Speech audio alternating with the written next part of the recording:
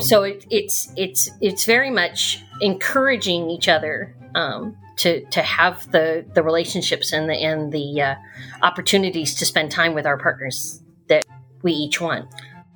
Welcome to Normalizing Non-Monogamy, the podcast where we interview incredible people from across the entire spectrum of non-monogamy to hear their fascinating stories. We strive to bring guests on the show who have a healthy approach to non-monogamy. However, it's important to remember that everyone does it a little bit differently, and the views and opinions expressed by our guests do not necessarily reflect our own. Additionally, we produce this show for entertainment purposes only. Please be aware that we aren't doctors or therapists. Consult a medical professional for anything regarding your health that you might learn about on the show. Enjoy! Welcome to episode 269. We're Finn and Emma, and today we are talking with Lara and John. They have a wonderful, beautiful story. They've been together over 30 years and practicing non-monogamy, about 22 of them, which is pretty crazy. It's a long time. Well, I think one of the things that they talk about in this that's really amazing about it is they didn't have any script. There weren't a lot of resources for them when they started. They didn't have words for this. They were just sort of doing it their own way, blazing a path. Yeah. And they talk about how they did that and the way that they've continued to do that. I think even when the words started to show up, polyamory, compersion, all of these different things, I don't know. I want to say they had a jump on the game, but it was... They figured it out. They did. And it wasn't flawless. And I think that's what's great about this conversation is they talk about that. And we're super grateful for their vulnerability and their willingness to come on and share their story. Yes. And a quick reminder to check out Lara's books. She's going to talk about them in the interview, but the links to her books are in the show notes as well. Yeah. Links to her website, which have all of her books. Yes. Yeah. And one other quick thing that I thought would be fun to share up front here is a little bit of a disclaimer. I think I made this note after listening to like the first 2 minutes as I was editing. And I think when we ask them to introduce themselves, John sort of starts to talk and Laura kind of jumps over top of him. And then John's a little bit quieter throughout this episode, and I think this is one of those ones where I feel this urge to give the disclaimer that what you hear is not what we saw. Right. And so part of what you're missing is John was actually not really supposed to be part of this conversation. He was a late ad. Which is awesome. Which is amazing, and we're so glad he was part of it. But he was also, I think, a transient member, maybe taking care of some dogs, doing some other odds and ends. And so there were chunks of this conversation where he was like in and out of it. And so again, it's an amazing conversation and he's such a valuable asset to it, but it's definitely not the situation where Lara is making him be quiet while she dominates. Not at all. Not at all. And you'll get that anyway, but I thought I'd just share it up front and waste some more of your time. So thank you for your time. You're welcome. You're welcome. Thank you to me. You're welcoming me. Whatever. We don't know what we're doing here. It's a day. Happy New Year. I was going to say, it is. Happy New Year. It's now 2023. Why didn't we say that at the beginning? But because it's already been a year. I know. We're 3 days into it and it's been a year. I know. But happy 2023, everyone. We hope you had a wonderful New Year's and are excited for this upcoming year. And for this upcoming interview, which we're going to jump into right now for all of the premium subscribers. And for the rest of you, your non-premium subscribers, we have a couple of fun announcements. They're going to be just as fun as the last 3 minutes, guaranteed. Yes. For anyone who's not familiar with the premium subscription, it's a way to skip the announcements up front here, but don't worry, you'll still get important upcoming dates announcements at the end. To sign up, go to our website, normalizingnonmonogamy.com, and you can sign up on the homepage for as little as $2 a year. Cheap. And it's at the beginning of the year. What a great New Year's resolution, Emma. We're encouraging them to skip all our announcements? That's a terrible idea. Don't skip our announcements. But Why do we even offer the premium subscription if we don't want them to listen to our announcements? Well, it's because it's a way to support the show. Gotcha. Other ways to support the show that we absolutely love would be to join the community, which bonus, you get the premium subscription included. You do. So it's kind of a 2-for-1er. Yep. So the community, we do monthly Q&As. We do monthly men's group and women's group calls that are open to anybody of any gender. And we also are starting some in-person events. We have one coming up on January 28th, the weekend of January 28th. We're doing a small get-together in the East Bay of San Francisco. And so if that seems like something you'd like to do, all of the information is posted in the community. And you also get ongoing chats and support with hundreds of people from around the globe, all day, every day, day and night, 24/7. Yeah. And you can sign up for as little as $5 a month. Yep. Links are at our website, normalizingnonmonogamy.com. Click on the community tab. There is a short application, and you will be let in a jiffy if you're as awesome as you think you are. Wow. We'll think you're awesome. I mean, you're listening to this. You're still listening. So that you're means pretty that means you're awesome. And patient. Yeah, and patient. The other fun thing that you can always join, we do monthly virtual meet and greets. We just had one at the end of December and had a great turnout. It was a lot of fun. The next virtual meet and greet will be on January 19th. That's a Thursday night. And these are open to anyone. You just must be open-minded and respectful. You do not have to be part of the community to join. No. And you know what was fun about the last one? We did a theme. Yes. And I wore a bedazzled witch's hat. You did, because the theme was holiday potpourri. And I just chose the theme of, actually, I didn't choose I was going to say. The outfit chose me. Yes, because we were staying at a friend's house and we were borrowing outfits. And it was a haunted witch's hat. And it was summoned to me. I conjured it. We shouldn't tell them our secrets. Yeah. Anyway. The last thing, speaking of secrets. Oh, wait. Oh, no. We talked about themes for the last one, but we have not announced a theme for this January meet and greet. We might need to take a month off from the themes. That's true. I think we will this month, but that still means you still want to join. It's super fun no matter what. It is. You can make your own theme. To sign up, go to our website, normalizingnonmonogamy.com, and click on the events tab. We were talking about secrets before you interrupted me. Yeah. And you're going to go move this into STD check, aren't you? Wow, spoiler.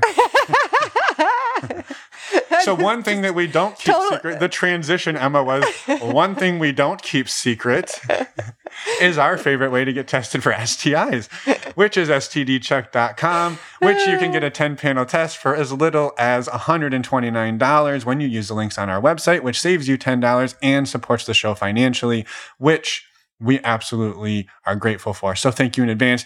This is fast, this is easy, and this is the way Emma and I have been getting tested for STIs for years. It is not a secret. Nope. We make it very publicly known. Sorry for ruining your transition. It's okay. There's always next week. Yep. I'll come up with a new one. Yep. And so go check it out. Links are on our website, normalizingnonmonogamy.com. Click on the resources tab or any single one of the podcast show notes under the podcast tab, where you'll see pictures of our guests, links to all of their work, and links to our favorite non-secret, stdcheck.com. Non-secret's the important word there. Exactly. Also, a quick reminder, reach out to us, send us a voicemail, send us an email. We would love to hear from you if you want to be a guest on the podcast. Again, we'd love to hear from you. Or if you just have any general feedback, questions, reach out to us. And you don't even have to be an author like Laura or present like John. That's true. All right. Seriously, though, thank you, John. And with that, we'll go talk to Laura and John. Oh, welcome to the podcast, Laura and John. We're excited to have you here today. How are you doing this morning? Yeah, pretty good. It's noon here, so midday, and it's been a nice sunny day for a winter, but taking it easy on the Sunday morning. Yeah. Yep. You don't want to do too much. And we issue our first correction. Good afternoon. Yes. That'll be our last mistake of the day, we promise. Here. Afternoon there. Yeah. That's fine. That's fine. Love it. Well, do you mind introducing yourselves for us and for the listeners so that we get a little idea of who Laura and John are before we dig into all of the facets of your life that you don't share on places that aren't podcasts? Go ahead, dear. I'm Laura, and I've been married to John since 1992. That's 30 years for those of you guys who don't know how to do math. We don't. So thank you for translating. We had only met about 9 months before we got married. Yeah.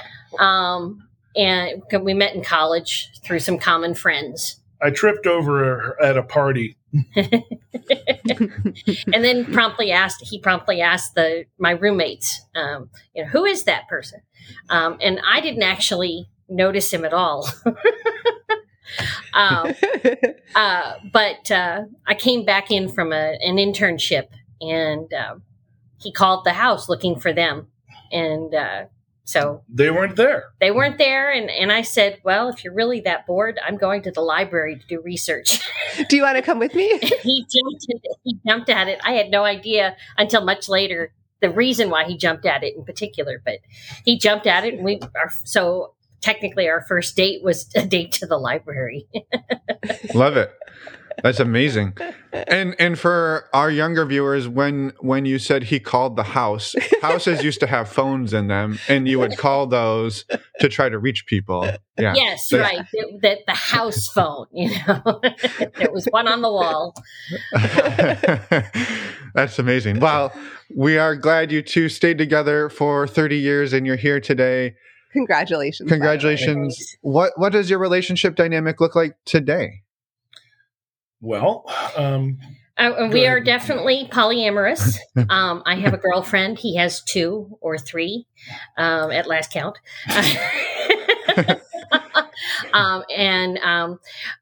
We're hierarchical only in the sense that we sort of check in with each other. Can I go out, because our money is in a common account. Can I go out this weekend? Do we actually have the funds to do that? That sort of thing. Or, if you're going to be out, can I bring my girlfriend over? Yeah. That sort of thing. So it's hierarchical only in sort of a check-in sense. Well, because the two of you live together, so there's a the nesting partner sort of rules. Mm-hmm. But we've never thought about vetoing a partner. No. Or and if even saying no, I have to say this, because even saying no is kind of I don't feel like that's my place. So if he says, I want to go out on a date, he's going this weekend with one of his girlfriends to a big 3-day Yule festival. Yeah. And he was trying to figure out, could we work it? Could he swing it? Could he take the time off from work? And I'm like, just go. We'll figure it out, Yeah. So it's very much encouraging each other, to have the relationships and the opportunities to spend time with our partners that we each want. Yeah. Mm-hmm. Mm-hmm. Just as a correction. Oh, sorry. We have Yeah, I'm down to 2 girlfriends because the other one pretty much I haven't heard from in months, and she sort of fell off everybody's radar. So, yeah. Well, and I love and I want to dig into the hierarchy and how you handle it, because I think it's such a great conversation, because it's, and I know we'll get there, but the idea that you're asking for permission, in reality, what that is it's just common courtesy, right? Like, hey, we have a common goal in life. It's not like every weekend, I want to go on another cruise. I want to go on another cruise. And right. It's how can we co-create our life together? And I think that's amazing. So I'm excited to dig into that more. Yeah. But backing up, how far do we have to back up to where we introduced non-monogamy for the first time, and what, how, when, where? Well, we 22 years. Yeah. About 22 years ago. Go ahead. You tell the story better. So okay. Well, it gets kind of personal. Many couples engage in fantasy, and we weren't into role play, but we had decided that we were willing, to sort of share your fantasy. If I wasn't here in the bed with you, what would you want? Who would you want here in the bed with you? If you wanted to add a third person, who would it be? Or, I had dated both men and women before we got married, but I didn't really at the time think of it as bisexuality. In the 1980s, that wasn't a thing. And I lived in a small town, and it didn't cross my mind to say that. It was not spoken of back in the 1980s. And it was so I had dated this girl, and then I had dated this guy. And then, so I thought of myself as a serial monogamist, and just sort of not really particular about who I was dating. But what propped up in the fantasies was frequently a female partner. And just for me or for us to share, or but the configurations crept into the fantasy. Then he's like, you can call yourself bisexual. It's a thing. And I'm like, oh. So at that point, we decided to try swinging. Yeah. Maybe I could get some of my, fantasies fulfilled and by doing some swinging. And we did that for a little while. We had, a little kid, and we just send him to the grandparents for the weekend so that we could go late night to the club and still like early morning and not have him around, that sort of thing. Yeah. But probably within 2 or 3 years, it got pretty tiresome. It wasn't fulfilling. And so, we opened and, basically saying, well, you could go some social groups and find yourself girlfriend. And so I did. And I tried, and so I had a girlfriend for a little while, and he was in a band. This is where the music comes in. He was in a band, and so I kind of had a bunch of boyfriends at the same time, I guess. Well, it was almost like a romantic relationship sometimes, just the amount of time and energy I had to spend with these guys. Yeah. I imagine. They brought in a female bassist, and she very much on a meeting of the minds and intellectual and the enthusiasm for music and stuff like that. And he and she got very close. And so we were open. And so I knew he was seeing her and stuff like that, but we hadn't had, this is one of the sort of the rough spots. We'd always been very conscientious that being courteous about, I'm going out, I'm doing this, I'm, doing that sort of thing. But we hadn't had the conversation of, well, I'm ready to become sexual with this person. Mm-hmm. And he went over to her place doing some jamming and getting in, and they got frisky and they had sex, and it was mostly because he hadn't come home when he said he was. Yeah, that I started hunting for him, and so the frustration was, and so it was. Well, we didn't cover this. Well, also again, we were not expecting to do that. In fact, I had left my jacket behind at her place. And turned around and go get it. And again, she wasn't beckoning, come hither or anything like that. It was pretty much sort of a spur of the moment thing. Two very horny people. And yeah, immediately I knew that it's like I should have let Laura know. But of course, when you're actually in the moment, it's kind of hard to remember that. Well, and let's be honest, right? This wasn't last year. It's not like you could just text her and say, "Hey, got a minute? Want to talk?" Right? Like you got to call the house phone and then hope she picks it up or leave her a message on the answering machine, right? And so, like the challenges were not. So no one's here judging you, John. And it sounds like you two were. What it sounds to me like is you two had opened the relationship. And not talk through all of the possibilities. And one can never talk through all of the possibilities because there's infinite possibilities of ways that we could do this. Oh, yeah. And there certainly weren't guidebooks on how to do it. No. You're learning as you go, for sure. We didn't have language for it. It was the way we were doing life. And we were very happy, and our marriage was very happy, and our relationships with other people were very happy. And we were, but we didn't have, the language and the labels and things like that they use today. And so we were pretty much making up the rules as we went along. I think we got lucky in the sense that one of the reasons why we're still married after 30 years is the foundation of it has been communication. Yeah. I mean, from the beginning. We talk things out. I mean, letting each other know about where we're going is again, sort of a communication thing.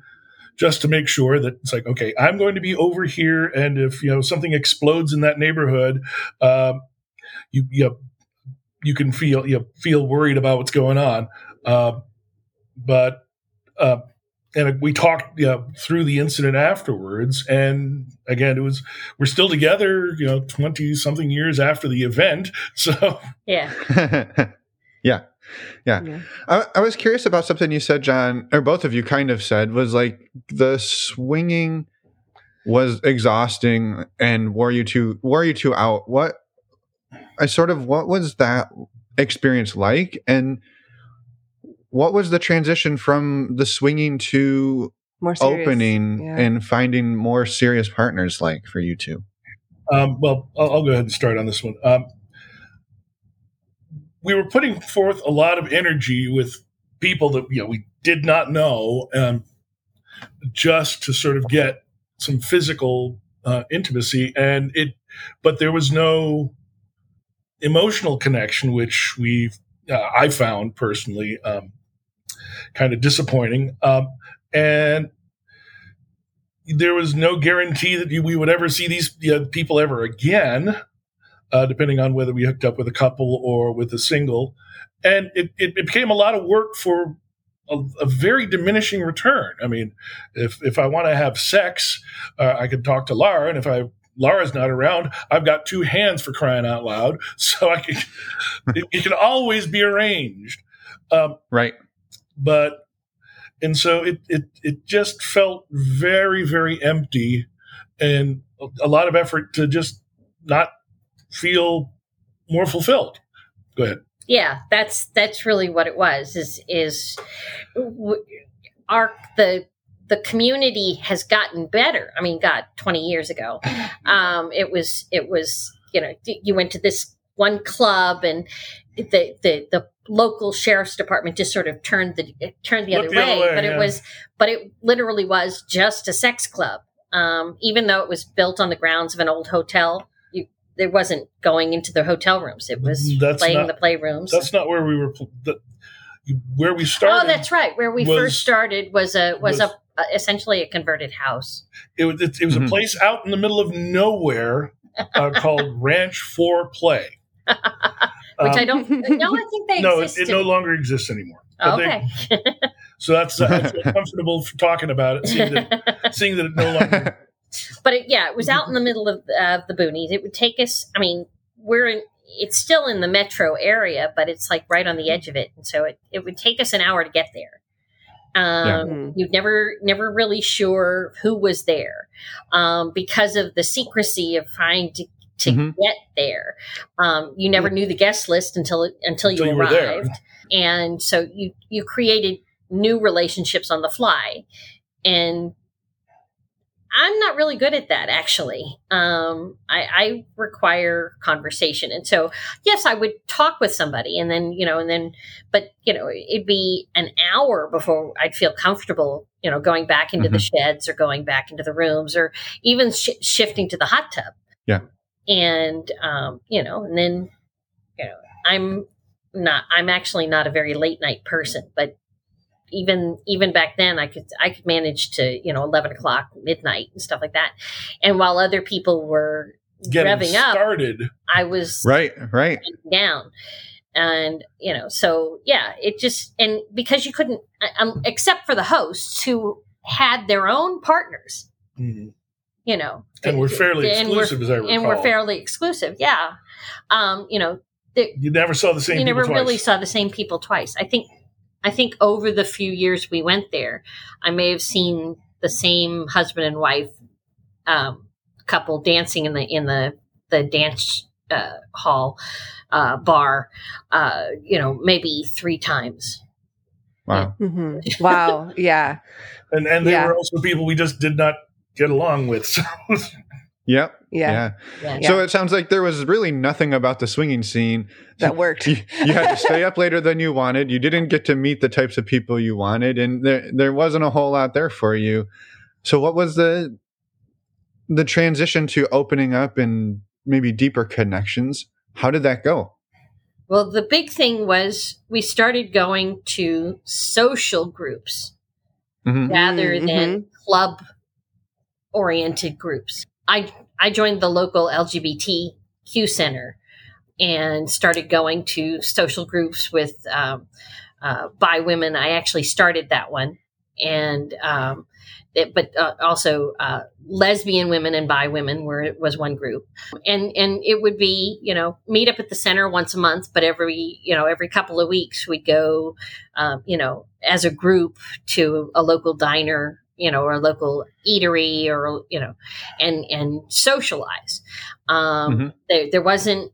It wasn't alcohol centered. It wasn't dance club centered. I was already in my 30s, so it was, that I had left that scene essentially behind, and that didn't interest me anymore. Were we ever part of that scene to begin with? Well, there's that. You were characters in that scene, John. Yeah. But it's, it was more social, and so I could start connecting with people. And in fact, that's where I found my first girlfriend, was in the combination lesbian and bi women's group, and she and I dated for close to a year. It didn't work out in the end, because it wasn't that. I mean, I didn't require, even then, I didn't require somebody to also have sex with John or anything like that. Nor did I ask for it. Right. But she became very uncomfortable just with the fact of his existence. I'd go over to her place, and she'd be, is he going to call and check on you? Are we going? And I'm like, he's never had to be, so I told him where we're going to be and what we're going to be doing, and that's that, but I don't deal well with paranoid people. And so it fell away after a while, because I just like, I've already established the parameters of things. So, yeah. And I'm trying to comfort you, make you understand, but it's beginning to be a lot of work for me and not a lot of pleasure. Yeah. But at the end of the day, that's not worth it anymore. So that relationship ended. I picked up a long distance relationship with somebody who'd begun reading my writing, and and she was a fan, and she was a beta reader, and we talked a lot about writing and stuff like that. We did some sexting and that sort of thing. So we've moved up, I guess, to like the 2007, 8. And so I had to. She was, very happy that John made me happy. She enjoyed what we were doing, and she got an opportunity to come on vacation, so she came here. More than once. Yeah. And I see. She wasn't local. Yeah. Yeah. No, she's actually. She's several time zones away, and we're no longer dating, but I still keep in touch with her. So. Cool. So during this time, like during this period that you're exploring, was this when John was exploring as well, or was this before that had happened? I had actually just joined a band and was playing, spending a lot of time playing out in bars and just socializing with other people that way, just because of the nature of the beast. When you're playing in a cover band, you do a lot of bar gigs, and so never explicitly tried to date anybody from any of the bars that I played in, but definitely at least got flirted with and got to socially interact with people. So. Yeah. So you're both having kind of your own fun, different your own journey. Yeah, your experiences. Doing our own things. Yep. Yeah. It was, again, it was because we didn't really have a language of it. It was just what we were doing. I don't remember being, very explicit with any of our circle of friends. I have a girlfriend. He has a girlfriend, or he's, I do remember thinking, we don't tell the parents this, but that, who discusses their sex life with their parents, Right. It was just sort of, it's never going to come up. Right. Right. My parents and his parents, they crossed paths with girlfriends. My mother visited one of the weekends my girlfriend was here. And I'm picking her up from the airport or taking her to the airport, or I don't remember what it was, but she was in the car too. And, when we talk about the band, with his parents, he talk about the bassist by name and hanging out and stuff like that. But it never gets explicit again. You don't discuss, sort of, because the parents are asking, what you up to, okay, so what we're up to, we're socializing with people. But past a certain point, a lot of that information falls in the Nunya file. Yeah. The Nunya business.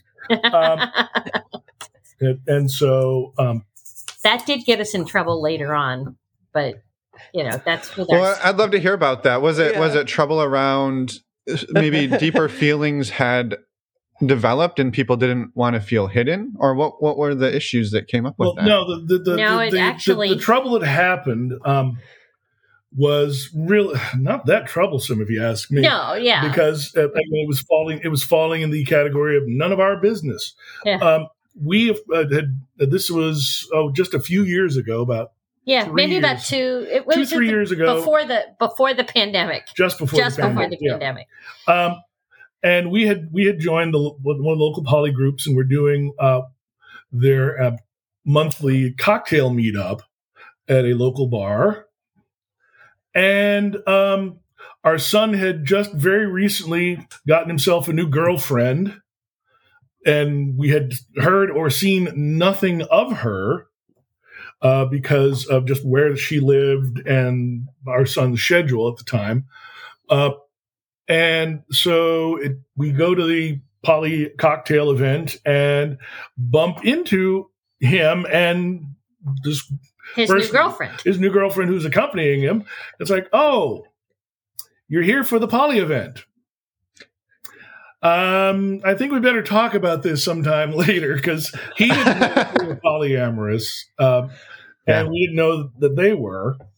And we spent the rest of that evening just sort of keeping distance to let him have his time with his friends and his girlfriend, and we could talk to our friends. And of course, there were some common members. Friends. Yeah. I didn't know John was your John, and oh man. So at this point, you said your son didn't know. He didn't of your history. He knew that I was bisexual. Yeah, and but he didn't know that we were polyamorous. And so the big conversation was, let's make sure we're using our shared calendars. I'm sure every polyamorous person remembers the shared calendars. We have shared calendars. It's like, put your event on the shared calendar. So that we don't also show up at that event. Yes. I mean, the cocktails event is a very, very tame one. Yeah. I mean, it's, it's got eats and it's got drinks and it's got conversation. It's, it's just sort of move around tables, meet new people. So it's very just social, but it was a little bit surprising for both of us. But I mean, our poly group has, for example, had events at a local dungeon. Yeah. Usually stuff like, Intro to Ropes. Yeah, Intro to Ropes or Kink 101. And we've actually attended that with some friends. But yes, running into your own children at one of those events would be kind of awkward. So I love it. Well, I think it's amazing that you ran into each other at an event and that you were both able to, or that you were all able to just sort of navigate it and say, well, we're going to go and play in this sandbox and you go play in that one. And we'll talk about this later, because we're all here and nobody needs to have their night rooms over it. Yeah. Yeah. I mean, and one of the things we've had a chance. It's nice to be friends with your adult children, because it's given us a chance to do some reflection, and basically our positive sex behavior and relationship behavior enabled him to create positive sex positive relationships. As an adult, as a matter of fact, he and his girlfriend are current girlfriend are on their way over, they're going to do some work in his old room, fix the storage up, but then they're going to have Sunday dinner with us, and we'll talk about politics, and we'll talk about religion, and we'll talk about, poly things, and we'll talk about, but it's been really an opportunity to sort of see the proof of our parenting. With the partner who says, he's totally trustworthy. He's open. He's honest. He's thoughtful. He's caring. Gets along with his metamors. Yeah, gets along with metamors. That's it. Yeah. It's just what a great opportunity, to be able to have that relationship, to be able to share all of who you are with your kids. I mean, obviously, yes, not going to the clubs together, but to share, you don't have to hide, right? You can put on there, going to the dungeon, and they're like, well, we're not going to the dungeon, right? To have that level of openness and honesty with your kids, I imagine that creates, as you said, to have an established and continuing relationship with your kids as they grow older. I think there's so many parents that are like, yeah, our kids are doing their thing and we're doing our thing, and we don't keep in touch like we used to. But you two have now found a common vein as adults that you both can talk about and share about. And I think that's amazing. Yeah. It makes me glow every time I think about it. But yeah, it is amazing. Kind of on that thread, are you open with anyone else in your life, or has it been kept pretty quiet between the two of you?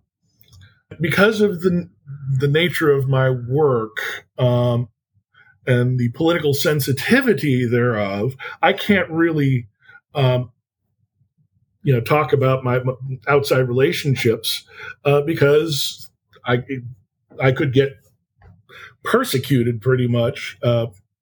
And I mean, I know I went to college with a bunch of furries, for crying out loud, and I've been their security guard for 20 years of their local convention, just being large and grumpy and making sure people didn't break things.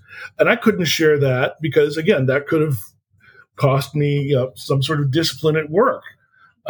So I keep it very, very, very low key, just because I can't let it get out. And of course, certainly with our parents, very conservative on both sides, it's very difficult for us to say, "Hey, we're seeing other people." So if you happen to see them at dinner,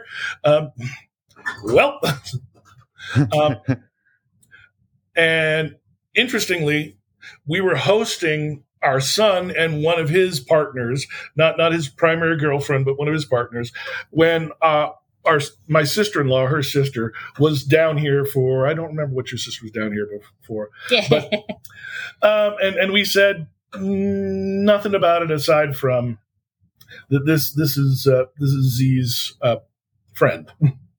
Yeah. So, yeah, I love it. We've pretty much closed our social circles to other to being only among other poly people. Yeah. We meet newbies at meetups all the time, but again, it's part of the poly group. So sort of they already know what they're getting into, kind of thing in that sense, or they're asking questions about it. But I also believe in the if you're going to meet somebody from work at a club, it's very much like the way we met our son. Oh, you're here for the same thing. Well, that's going to be between us because we both know what's at stake if anybody else finds out. Yeah. And you would feel so resentful if, say, they went back to work and started talking about it and mentioning you and stuff like that. But sort of being aware of that. So, it's a meme or something, where two conservative guys, both meet up at a sex, both encounter each other at a sex club, and they're like, "Well, I could tell the public about you." Yes, but you'd have to tell them you were here. Yeah. Yeah. Mutually assured destruction is a powerful tool. Yes. Yeah. Yes. By the way, going back to, of course, opening up to some of my even some of my long-term friends. Two of my very oldest friends became Anglican priests. I don't think they would accept that sort of radicalism. Yeah. Very true. Yeah. Very true. It's unfortunate, but I can understand why. Like, yeah, you pick and choose your battles for sure. Yeah. And when we're out, Yeah. when we're being social, that's, so we choose to socialize. It's sort of like after we discovered our son was in it, we went around to see if we could help him, because he actually asked us. It would be really helpful to talk to somebody else who had grown up with poly parents. Yep. And so it turned out an adult friend of ours Grew up with was poly a daughter of poly parents, and so she talked with him for a little while, and he's talked with her and a couple of other people, and so it was kind of neat to be able to have that networking, to be able to say, here's somebody you can talk to about the unique circumstances, the unique perspective. Yeah. Yeah. That is super cool. But my writing is what is really when we started putting terms and labels together. I was my first couple of novels were kind of straight up women loving women novels, and they left respective partners to do that. And then I started writing this next group, and I'm like, they're not swingers, but they're not exclusive. And they're not interested in leaving a partner for, what is that called? And I started researching around, and and that was in 2015. So finally the language was out there. So I was able to, Google it. And first, of course, ran across menage and threesomes, and then the word throuple came up, and then from, and it sort of expanded in type of polyamory, type of ethical non-monogamy. And we were like, oh, this is what we've been doing. Yeah. We were able to put names on things that we were doing. Right, which is powerful to know that you're not, I mean, you knew you weren't alone, but to know that there's a bigger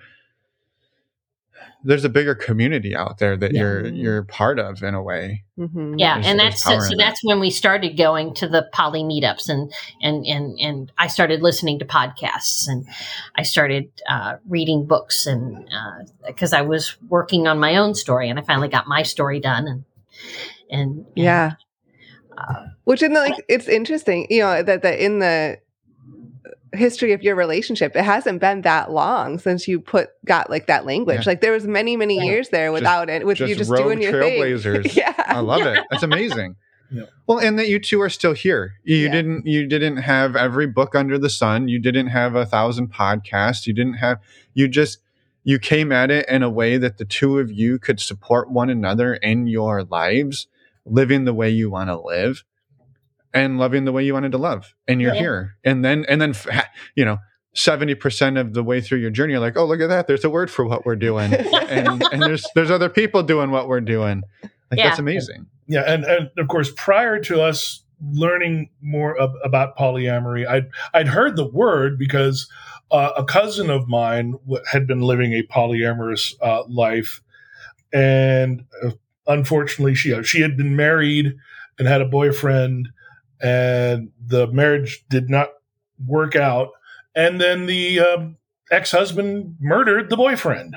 Jesus. And so that sort of puts a big stigma on it in my family. So again, that's one of those reasons why I can't really talk to my parents about it. Wow.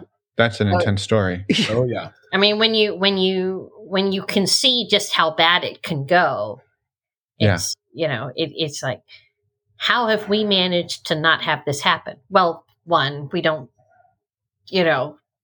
challenge each other about our relationships, but it was like, how is that possible? That we could have avoided all of those problems. And we keep coming back to, because we talk. When we were dating, we would talk, and we talked, till 3:00 in the morning. about everything. And for that matter, with one of the things that I've enjoyed about my partners is that pretty much we started off just talking and talking and talking. So sometimes we would be sitting up till the wee hours of the morning, usually long after whatever establishment we'd been meeting at was closed, just standing out in the parking lot, blah, blah, blah, blah, blah, blah. So it was communication. Yeah. Well, and I think what's amazing about that and just thinking through that a little bit is that's going to be the foundation for any relationship, regardless of whether you have one partner or 7. And there was, again, back to the point that like you weren't reading books or listening to podcasts that were saying polyamory is harder than monogamy. You were just doing life in a respectful, courteous way to one another. And that would probably have served you in a monogamous relationship as well as it served you in a non-monogamous one in the same way. Like the foundation is what you built on. And I think that's amazing. Yeah, I listen sometimes to we've been married 54 years or, somebody who's just lost their spouse. We were married 73 years. I saw her across the hall at the high school dance, and I immediately knew I loved her. And 73 years later, she passed away in my arms, that sort of thing.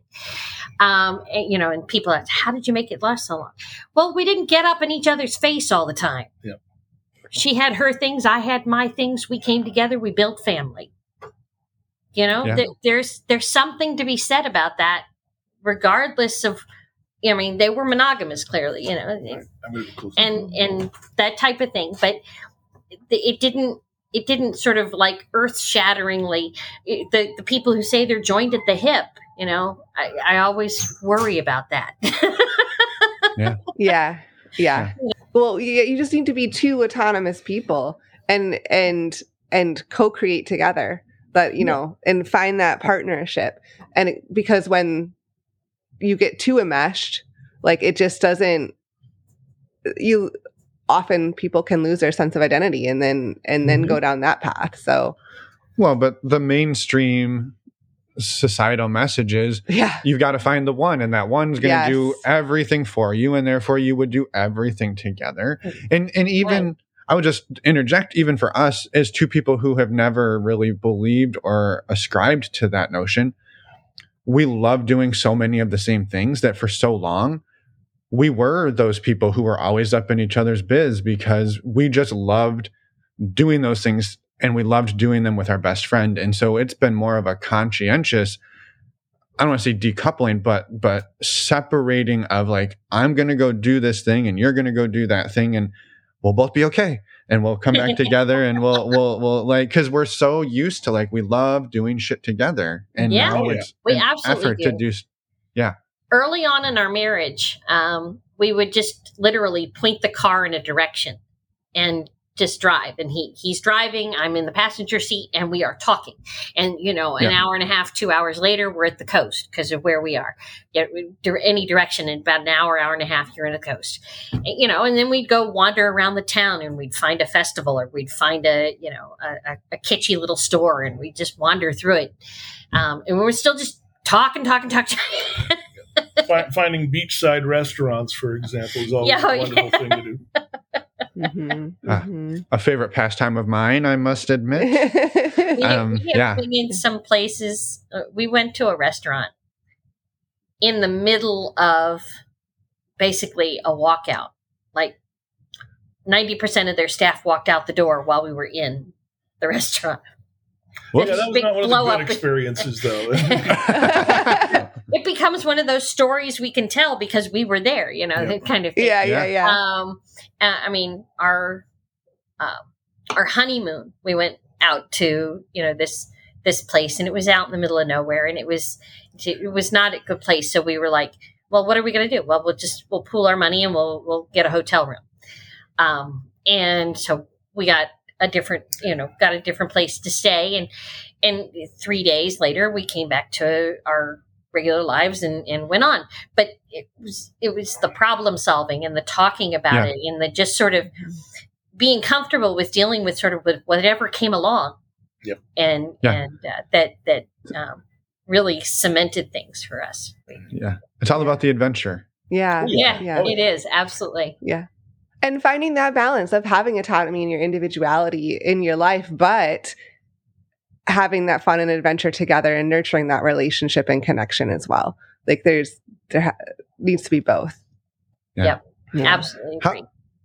How have you two seen one another grow over the last 30 years? Well, let's call it 20 years of non-monogamy. You had about a 10-year foundation-ish, 8-year foundation. How have you seen yourselves grow? And it doesn't necessarily have to be because of the non-monogamy, but I'm just curious, like, how you two have seen over the years.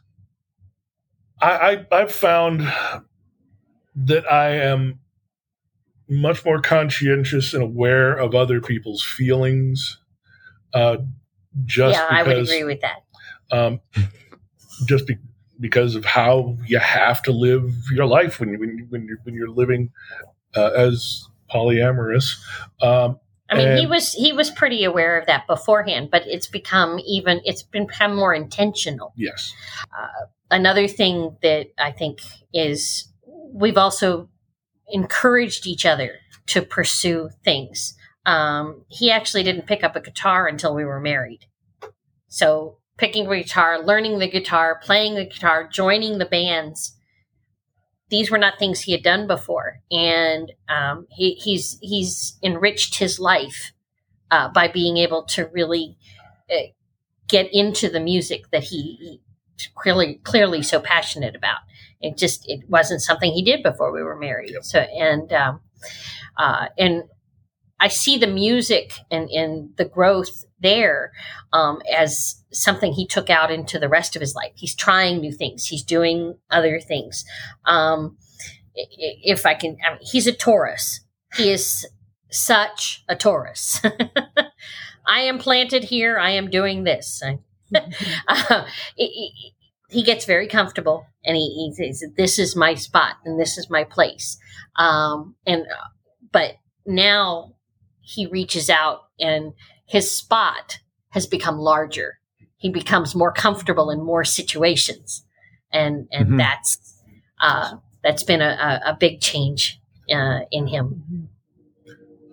I love it.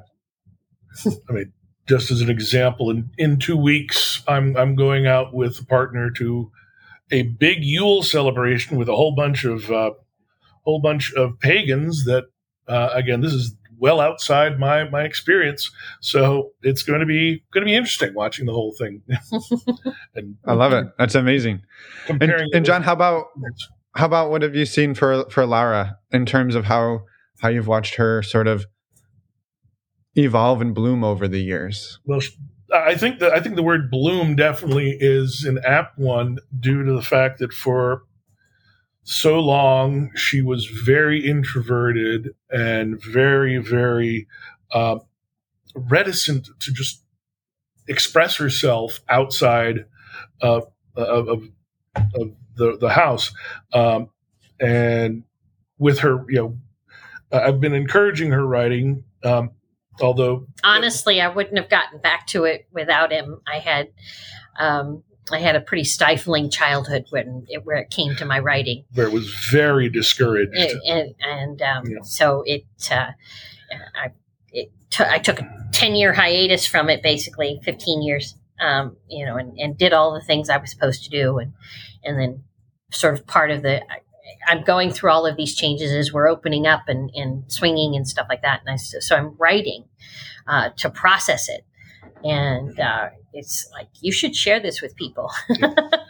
Now, granted, early on when she was doing lots and lots and lots and lots and lots and lots and lots of writing, it got on my nerves a little bit, but we communicated about that and sort of figured out how to make things work. And of course, because she has now, of course, been had partners and been out and about. When we got doing social stuff, sometimes I will just sit and sip at my drink and watch her interacting with other people, and just watching just the amount of energy and joy that she's having, and I'm just enjoying watching her be happy. And in our poly community here in our city, several of our long-time friends also see that, and we sort of get together and sort of cheer her on from the sidelines. So she's become more open, more communicative, more self-assured. I mean, of course, I've always been, kind of overconfident myself, but again, even I have been a lot more self-assured because of the fact that I'm navigating things and keeping the lines of communication open, so that if I run into issues, I can say, "Okay, I need some advice. I need some help." Yeah, love it. Yeah, That's amazing. And just listening to the journey you two have been on is, I don't know, the word inspirational comes up because it's just like, I don't know. I feel like it's been a flawless journey, and I have to imagine there's been some flaws, but it's beautiful. I was going to ask is, you touched on one or two of the challenges, and do you have other points that come up that have been hard? Not that your journey has not been an inspiration. I don't mean to take that away from you at all. I mean, the difficulty with the first girlfriend, because that one upset me, and so I was not a good partner to anybody, for a little while as I processed that, and so he kind of pulled me back into line. But the one sort of before we all got started, it was a weird thing. But sometimes when I get overstimulated and I get ready to shut down, I get really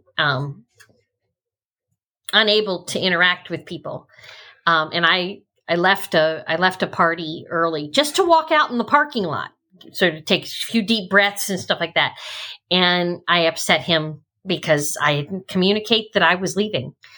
And you weren't answering your phone. And I wasn't answering my phone. All right. And so,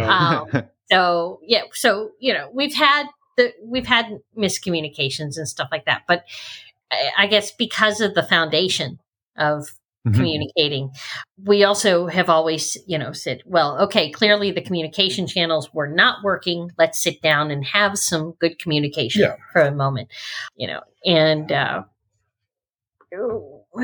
we had arguments when we were young and newly married and stuff like that, that were not the right kind of arguing. And now you get a chance to sort of look back 100, retrospect 2020, and you realize I wasn't a good arguer, no.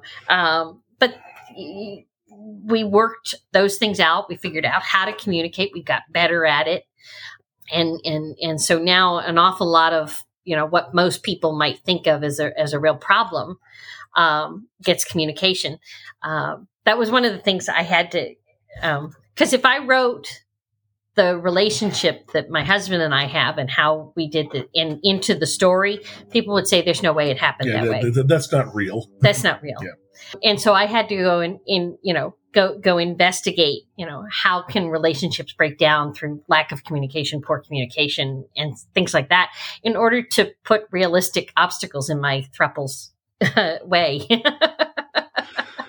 But it sounds like you need to write the book of, this is real, and this is how we did it because it is real. It sounds like it was almost too good. I mean, not to say again that there were no conflicts, but that you worked through them. Yeah, we worked through those things, and I think that's the big difference is that, because that's the other thing is I also think you have to be willing to work through those problems. And actually, I think that's one of the things that sort of makes a lot of monogamous relationships fall apart, where they run into problems, but they're not willing to push their way to figure out what's broken and fix it. And so then they just drift apart. And to even let it get to the point where it's broken. True.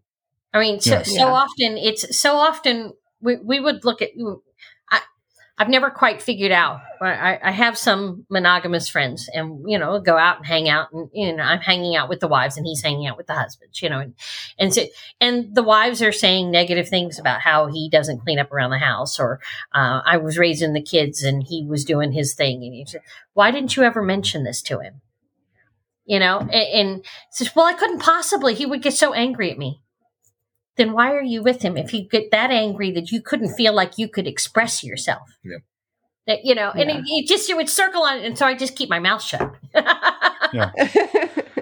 Yeah. Well, it's a great point that people, and we all do it, right? We sweep hard shit under the rug and think, well, that'll go away. Well, and then we do it 100 times, and the rug gets more and more. It's not even that'll go away. It simmers and stews and creates a cancer, because when it's small, it's almost always fixable. It's when you've let it get big and build up and stuff like that it's not fixable. And that's just. So, yeah, I find myself, that was probably another reason why I spend more time around my poly friends than I do around our old monogamous friends. I mean, I still have them and I still communicate with them, text with them, that sort of thing. But I feel like I have to shut down so much of, that you really don't need to be going through that kind of problem. Yeah. Yeah. If you would just open your mouth and say something. Yeah. Yeah. Oh, yeah. Wow. Thank you both for everything that you shared.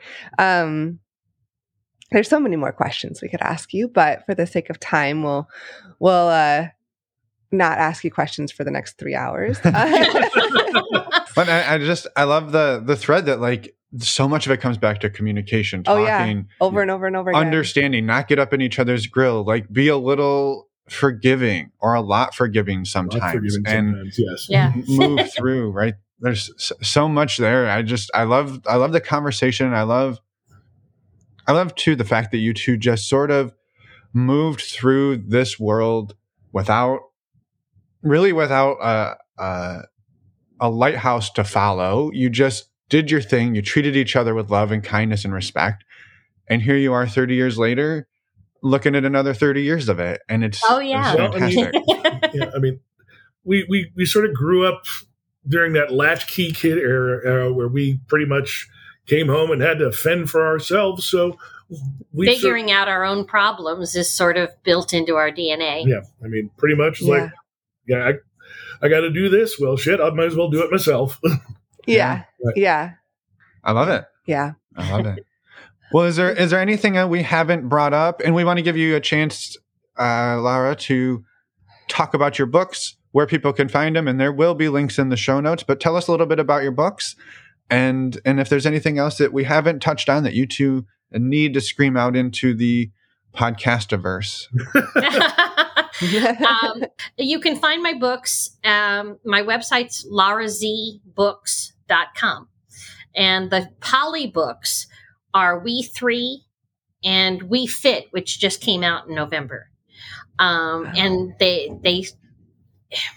they're fiction, but an awful lot of the transition from swinging to poly, because really the first book is they're all swingers. That's the negotiation that they've made. They're all swingers. But towards the end of the book, there's a clear shift, and they're not really sure where that shift is going to take them. And it scares one of the characters because she's like not into commitment.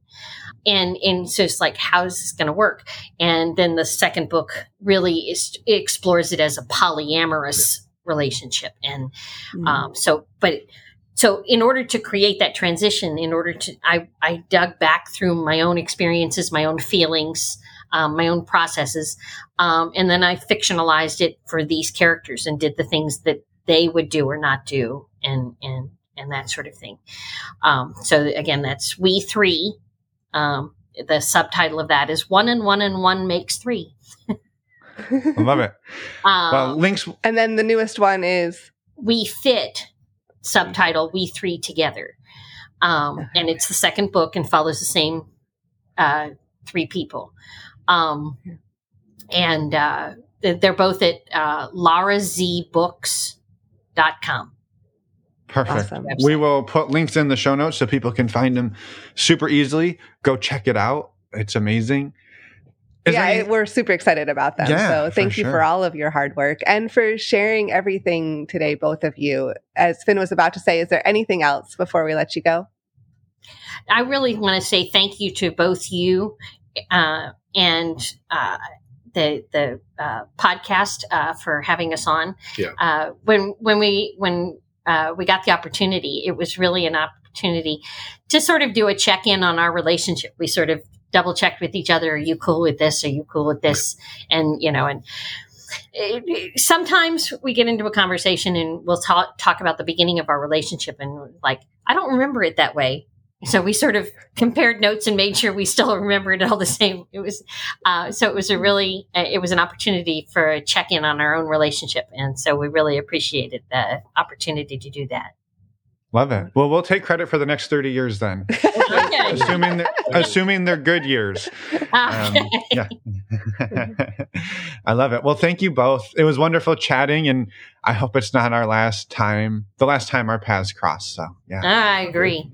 Well, have a wonderful, warm, sunny day, and we will talk. We'll talk soon. Yeah, we'll talk again. Later. Take care. And we're back. Thank you so much, Lara and John. For Extra thank you to John from me. Thank you both for coming on and sharing your story. And just for being vulnerable and open with us. We loved the conversation. So thank you again. Yeah, it was amazing. And we have a ton of gratitude to both of you. So thank you.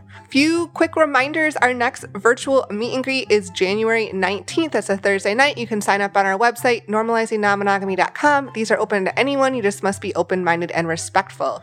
Also, we have for our community. So if you're interested in being part of the community, it's only $5 a month.